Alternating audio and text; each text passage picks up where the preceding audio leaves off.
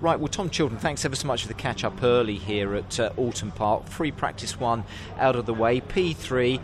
And without getting too excited, it's nice to see you where, hopefully, we would like to see you. Would that be a good way to describe it? It's a lovely way to describe it. I wish that was qualifying. Being in the top three. Nice. Don't be greedy now. Don't be greedy. Yeah, being in top 3 is for sure where I think I should be. And also the team thinks they should be. We did an awful lot of work over the winter, and whenever we were going testing, we were always one of the fastest, and it was a bit like Thruxton. I was P1 at Thruxton, and then we turned up there, and I could only sort of get a 5th and a couple of other top 10 finishes, but we couldn't get past 5th, and it was it's not. I don't feel like we're quite maximising everything at the moment, and I was just P3 then, so getting a little bit closer. But I want to be P1, mate. I'm one of the more experienced drivers in this championship, and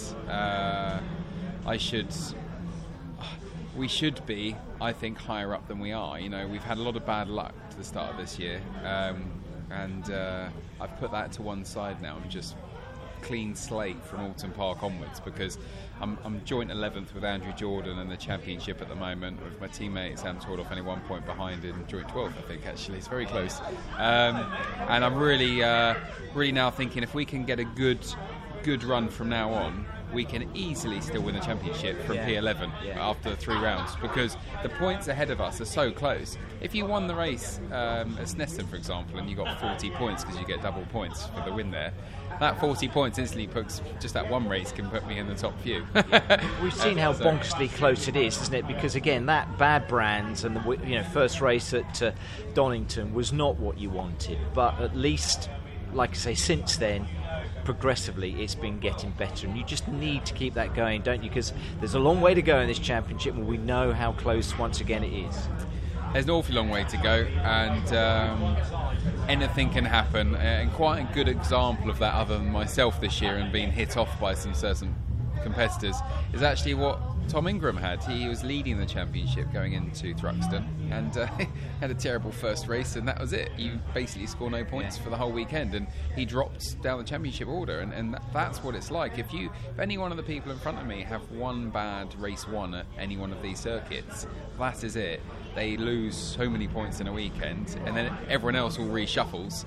And at the moment, I still think anybody in the top 14 at the moment could still be British champion at the moment. It could be crazy going to brands, couldn't it? It'll be very interesting after Snetterton, because of the double points. That could really shift whoever's leading. If whoever's leading the championship gets an extra 40, they instantly could then be, they're going to win the championship. But if somebody who's a bit of a dark horse has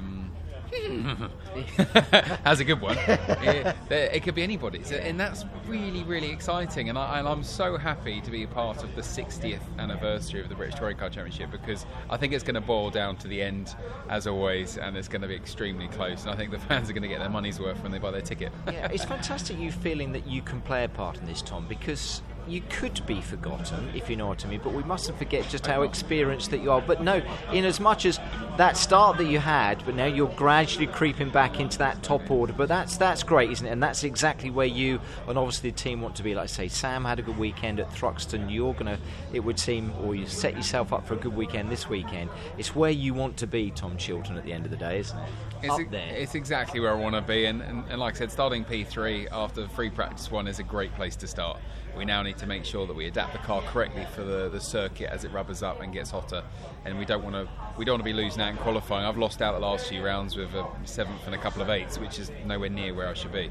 It's just because we've not adapted the car enough for the conditions. So we need to make sure that we're on it this weekend, and we've had huge meetings about it as well. So hopefully we have a good one this weekend. Focusing on qualifying, that's what you really focus, again, speaking to everyone today, just how important getting a good qualifying session is. This circuit's not only one of the most important for qualifying because it's very hard to overtake, but it's also one of the best ones to qualify at the front, because you get more fresh air and everyone's brakes overheat and everyone's intercoolers, which gives you power. Can be cooler if you're at the front, so you get more power and you can stop later. So if you're at the front of the pack, it makes a huge difference in the race, and for the longevity of your tyres as well. So this one is, I'd say, the most important for qualifying, and then it's your small circuits like your Brands Indies or your Knock Hills, where it's harder to overtake a short lap. Easier said than done. You can have team meeting after team meetings, but getting a good run out there with all the traffic and everything else, how again do you approach something like that, Tom, a session which can be so unpredictable? Yeah, I always try my hardest to get a gap like everybody does, but if you actually spread out 32 cars equally on a short lap, there's not much gap. Is there?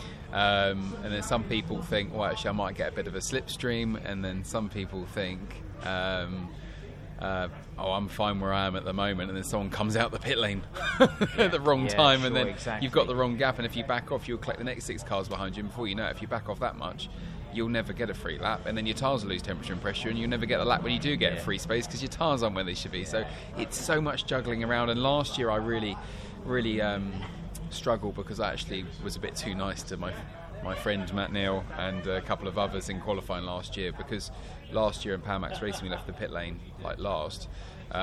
We were pretty much a lap down, so when the lap on the tyres comes in qualifying, because we were a lap down, I felt that when my tyres were nearly there, the car behind me with the lights on was a lap ahead, who were the front runners, which was like your Matt Neals and Turkingtons, whoever it was, and I was like letting them through because I knew they were on their fastest lap, and I'd do it next lap.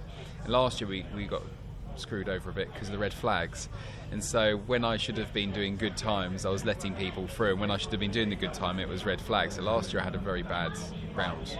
The stats don't always show that at the end of the day, no, do they? They don't. No. They don't show why things have happened. And last year was a bit of bad luck in where we were placed in the pit lane, and also the red flags, and it massively played into other people's hands that weekend, especially if you started nearer the front. So this weekend we're in a good spot, and my team are exceptionally fast at changing tyres. This morning I actually felt that my team were the fastest this morning in changing my tyres, and we actually got more laps in than we thought we would because of their performance. So thank you to my team. Excellent stuff. Finally, just I think it's your mum's birthday as well. A little birdie told me, who was in the hotel with yourself and the family, I think, last night.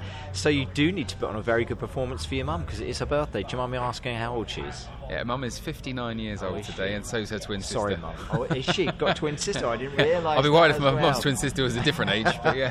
Excellent, but it'd be great, yeah. I mean, fab for the family, but for yourself, it seems you're in good shape, good frame of mind, and fingers crossed this is going to be a good weekend for you and the team then, Tom. Fingers crossed. Thank you very much.